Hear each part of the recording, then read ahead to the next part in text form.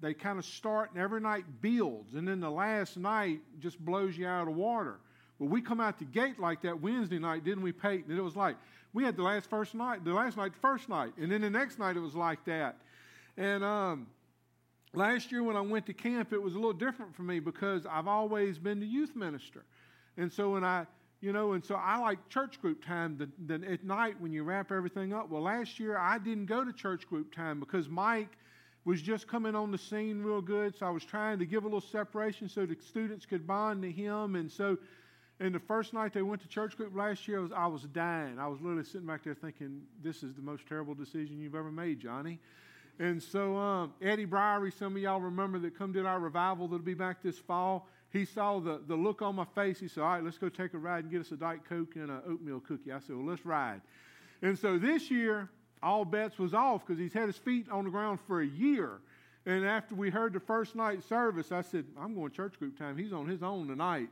And so it was good. It was real good. And so I'm actually going to talk about that a little bit this morning. But I mentioned last Sunday I did something that I've never done before, and I've been trying to read more, and I love to read. It's just having time to read. So I've been trying to learn to read more, or not learn to read. I know how to read, but a little bit. Some of them big words still stump me. But anyway, I read a couple of different authors, and both of them that I read I really respect. And they said that as pastors, they get away twice a year just by themselves just to pray and seek God on the direction they need to go with their messages. And I said, well, if they can do it, I can do it, so I'm going to try it. And so I left Sunday after lunch going to, the youth was going to be in Livingston, Texas. I said, well, I'll just get a hotel room in Livingston, and I'll spend 2 or 3 days before they get there and then meet them at camp. And I won't lie to anybody. I was scared to death for some reason. I don't know if I thought God was going to show up and stab me or something, but, you know, when you get to thinking about spending that much time alone with God, and so I was driving, and when I got there, I got my hotel room, and I went in, and I got the remote, and I went back downstairs, and I told them at the front desk, I said, keep this, and the lady kind of looked puzzled. She said, it broke, and I said, no. I said, but I'm too lazy to push that button 300 times, and that's not why I'm here. I'm here to spend time with God. And she still kind of looked puzzled. And so I went back up to my room, and Amanda's got a couple of pictures I can show you. The housekeeping probably thought that I was a crime scene investigator because I had big Post-it notes all over the wall, and that's just one wall. And then I had little Post-it notes everywhere, and as I would read Scripture and God would speak, I'd write it on a Post-it note, and I'd put it on this wall, and I'd write it on this Post-it note, and I'd put it on this wall. And then I'd lay down and try to go to sleep that night, and then God would start working. So I'd get up and start moving Post-it notes around. And so it was a constant. I got less sleep than I've probably gotten in a long time, but I had the best time. And, you know, I shared with the first service, I don't know that there was a cloud around my room like with Moses, but I felt like that at times. And so, anyway, it was good. So I'll do it again for sure. And I knew that it was working because I got a phone call from Tammy one night, and Satan was in overdrive at my house because she walked in and the whole kitchen ceiling had fell out. And so she sent me pictures, and I said, baby, I'm 5 hours away. Dad, run across the yard, bail me out again. I don't know what happened. I guess it was defective ceiling tile. But anyway, we're going to come up with plan B at the Morgan house this week, I'm sure, to get a new ceiling back in the house. But if you have your Bibles, turn with me to John 1. And we're finishing up our series on Who's Your One. Who's Your One? We're going to start in John 1. And I'm calling a little bit of an audible, and we're going to go to John 3 in a few minutes. And I didn't tell Gayla that when she printed the bulletin because God just kind of directed me to go there this morning too. So John 1, we're going to start in verse 40 and read a couple of verses. John 1, in verse 40. It says, Andrew, Simon Peter's brother, was one of the two that had heard what John had said and who had followed Jesus. And the first thing Andrew did was to find his brother and tell him, we have found the Messiah, that is the Christ. And he brought him to Jesus. And Jesus looked at him and said, you are Simon, son of John. You will be called Cephas, which translates to Peter. Let's pray.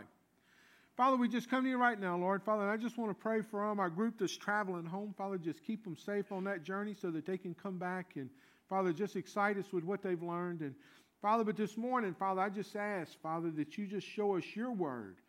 Father, show us the one that we need to be talking to. And Father, not let us complicate it. Father, we love you. In Son's name I pray. Amen. You know, when you read these words, and when you look at Andrew, and you really look at Andrew in the big picture, Andrew's only mentioned less than a dozen times in the New Testament, so he wasn't a real significant character. And even whenever he was mentioned, a lot of times it was just kind of a passerby. Well, there's Andrew, kind of in the background. There's Andrew, kind of in the background. But right here, whenever you hear these words, when it says Andrew, Simon's brother, and it goes down and it says the first thing Andrew did was find his brother and tell him, we have found the Messiah, and he brought him to Jesus. And that's what I want to emphasize, because let's just think, because I'm a what-if person. What if this would have happened, or what if this would have happened, or what if this hadn't have happened? What if Andrew hadn't have been obedient and went and got Peter, his brother, and brought him? It'd be a significant change to the New Testament. Think about it. There'd be a couple of books that probably wouldn't be in the Bible right now, and there would be, things that wouldn't have happened. But because Andrew was obedient, and I want you to hear the words, because it says the first thing he did was not only find him and tell him, but then he brought him to Jesus. It wasn't good enough for him just to show up and say, hey, bud, you need to come check this guy out. He didn't call him, he didn't text him, he didn't tweet him, he didn't FaceTime him, or whatever you want to do in social media. What did he do? He brought him, he wrapped his arm, and he brought him to Jesus. That's significant. Because what have you heard it said here at Live Oak for years and years and years? If you bring them, they'll come. If you bring them, they'll come. And so he brought his brother and brought him to Jesus himself and says, you need to meet this guy. This is what we've been hearing about. This is the guy that we've been reading about. You need to meet him. He's here. And so Andrew was obedient. And that's what we need to be. We need to be obedient. Because when you look at Andrew, Peter was the one that would step up in front of crowds of thousands, and he would preach, and they would come down. He was the Billy Graham of that time. But Andrew was the personal relationship guy. Andrew was the one that found the little boy, and he brought him to Jesus. Andrew was the one that brought his brother. Andrew was all about the one-on-one personal relationships with people. Because here what I'm telling you, there's people that accept Christ in situations like this. But the majority of them, it's knee to knee, eye to eye, in a living room or a dining room, or drinking coffee or drinking Diet Coke if you're really godly. It's the personal encounters is when people come to know Christ. That was Andrew's strong point. And I think that's why it's emphasized right here, is so that we understand, hey, we've got jobs to do. We've got jobs to do, and so we need to do it. Turn over to John 3, and whenever we was at camp this week, and Derek Griffin was the speaker, and God was using him in a huge way at camp. And there's going to be a group of students that's going to come back that's going to be fired up for Christ.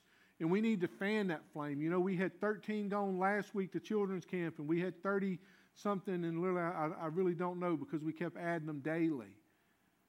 And so that's going to come back this week. We need to fan those flames on what Christ was doing in their lives. And, and I'm not going to go into names and details, but I know for a fact there was one that accepted Christ. And I know that there was some of y'all in here that helped sponsor kids to go to camp, and that was one of them. So God's working. God's working. So turning your Bibles to John 3, and I'm going to read a lot. I'm going to read the first 21 verses because I don't want us to miss anything about this. John chapter 3, verse 1.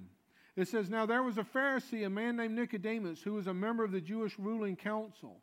And he came to Jesus at night and he said, Rabbi, we know that you are a teacher who has come from God, for no one can perform the signs you are doing if God was not with him. We're going to stop there for a second. This guy knew Scripture. This guy knew who God was. He knew who Jesus was. Let's keep going. Verse 3. Jesus replied, very truly, I tell you, no one can see the kingdom of God unless they are born again. How can someone be born when they are old? Nicodemus asked. Surely they cannot enter a second time into the mother's womb to be born. Jesus answered, very truly I tell you, no one can enter the kingdom of God unless they are born of water and of the Spirit. Flesh gives birth to flesh, but the Spirit gives birth to the Spirit. You should not be surprised at me saying, you must be born again. The wind blows wherever it pleases. You hear its sound, but you cannot tell where it comes from or where it is going. So it is with everyone that's born of the Spirit.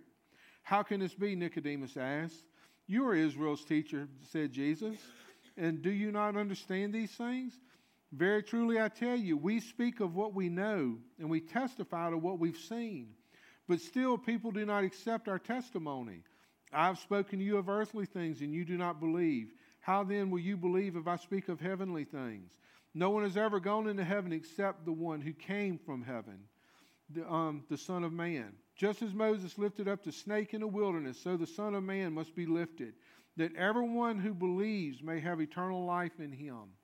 For God so loved the world that he gave his one and only Son, that whosoever believes in him shall not perish but have eternal life. For God did not send his Son into the world to condemn the world, but to save the world through him. Whoever believes in him is not condemned, but whoever does not believe stands condemned already, because they have not believed in the name of God's one and only Son. This is the verdict. Light has come into the world, but people love darkness instead of light because of their evil deeds. Everyone who does evil hates the light and will not come into the light for fear their deeds will be exposed.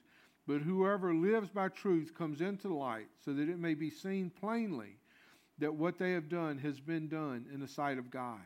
You know, why do I read all that? Because I want you to understand this was a man that knew Scripture. This was a guy that knew who God was, who knew who Jesus was, and yet he wasn't getting it. Because let's get real honest. The thing at camp that I want to go back to for the youth this week was simplicity. We overcomplicate things. We overcomplicate God's Word. And right here, Jesus is telling them, he says, look, he says in verse 11, verily, truly, I tell you, we speak of what we know and we testify to what we've seen. You know, we ought to be able to testify of who Jesus is. We ought to be able to tell people who Jesus is. But what happens? We complicate it. Because we start thinking, you know something? I don't know this Bible like I should.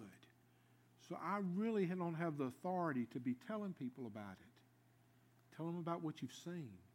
Tell them about the change in your heart. Tell them about what you know. What you know. And that's when lives are going to be changed. But we complicate it. We need to keep it simple. You know, if you have Facebook, and I tell people all the time, Facebook is a double-edged sword. All social media is. And so years ago, I just made the commitment that I was always going to be positive on Facebook. And I was going to post scriptures, and I was going to post, you know, just uplifting things. And so I would hope that I've stayed that way. If somebody ever catches me, call me out, because I might have got hacked or something. But, you know, this week, and hear my heart, hear my heart. I'm not telling these stories to pat Johnny on the back. I'm telling these stories to give God the glory and God the praise, and to just show how simple it is at times. And that's why I post those stories. But this week, you know, when we're talking about who's your one and how we complicate that, because we really are scared and we don't want to talk to people, and we care, but we're just nervous. And so this week, you know, I mentioned earlier, I left and I went to Livingston, Texas, and, you know, I went and checked in my hotel, and that evening, I went to go get something to eat. And so I left and I went to a Mexican restaurant down the road, because, you know, all good things happens over queso, right? Right? And so I went to a Mexican restaurant, and I sat down and ordered my queso and was deciding on what I was going to get. And there was a group come in, and this man walked in, and he was just giving me the stare down to the point that it was uncomfortable. And I don't get nervous, you know, and stuff, but I was still thinking, you know, why does this guy keep looking at me like this? And he just kept looking. They sat down at the table, and he kept looking, and the whole time that they're sitting there, and he'd look. And finally, he walks over to me, and he says, sir, I think I know you. And he called his name, and he said, I was at a dog presentation. You're the dog man, right? Because I have no identity, you know. I'm Paige's dad, Peyton's dad. I'm the dog man. I'm the cupcake man. And so I said, yes, sir, I do. And he said, well, I was down, and he named the city, the little town in Louisiana that he was at. And he said, I accepted Christ at that thing. I said, really? I said, that's outstanding. And so we shared for a minute. And he says, will you come over to my table? I want to introduce you to my new wife and to my best friend and his wife. And I said, well, sure. So I got up, and I'm really in my mind, I'm thinking my queso is going to get cold, you know. And so I start walking. Well, the next thing I know, we're walking, and he catches my waitress. He says, just move his stuff to our table. We got room. I'm thinking, well, okay. This just got real. And so we sit down at the table, and so we start talking. He says, explain your ministry. So I start explaining my ministry, and I start talking about how the dogs, are champion duck dogs, and how I use their obedience, and how we should be obedient to God, and start talking about how we should love God. And I start, just quoting different scriptures to him. And so the wife's sitting there, and she just starts sobbing. And she says, now I understand my husband. She said, I need to find somebody to help me with that. And I said, I got you.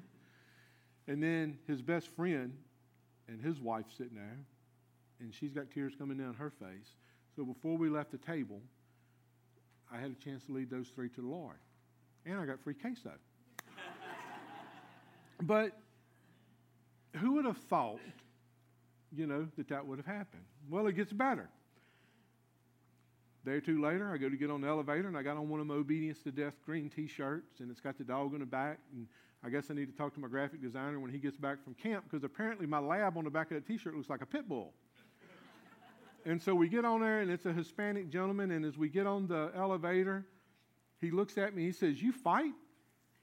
And I'm thinking, I don't look like Rocky Balboa. Why would he ask me if I want to fight? And so I'm looking around, I said, this elevator is awful small.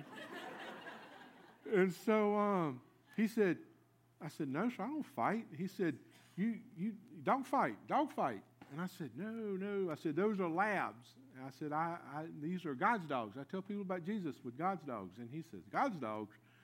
And so I started talking to him. So the next thing I know, we're sitting out in the parking lot, and I went and got a Diet Coke out of the back of the car, and we're sitting on the tailgate of his truck, and I'm explaining it to him. And so before we left off the tailgate, I had a chance to lead this Hispanic man to Jesus. And I thought I had broken English. His English was even more broken, but it didn't matter. God used that time. And so why do I tell you that? It's because I want to encourage you. Who's your one? Who's your one? Don't overcomplicate the gospel. Don't overcomplicate this word. Because just like he tells us right there, he says, your testimony. What's your words? Because I'm passionate about my God, and I'm passionate about my testimony. But you know what? I can't be passionate about Clint Duffy's or Donald Turner's, because I know they accepted Christ, but their story's different from mine. So they're going to be passionate about their story. And I'm going to be passionate about how I tell my story. Because when you go back and you look, and it says, and I mentioned earlier, what if Andrew hadn't been born? What if Andrew hadn't been obedient and brought his brother to Jesus? What if whenever I was 15 years old, almost 16 years old, if I hadn't been sitting in an upstairs room in Cook Hall at Ament Baptist Church on Ament Church Road, and a godly lady wouldn't have been sitting there that was getting us ready to bring us on a mission trip, hadn't handed me a blank sheet of paper and asked me to write my story, I might not be standing here today as your pastor. Think about that.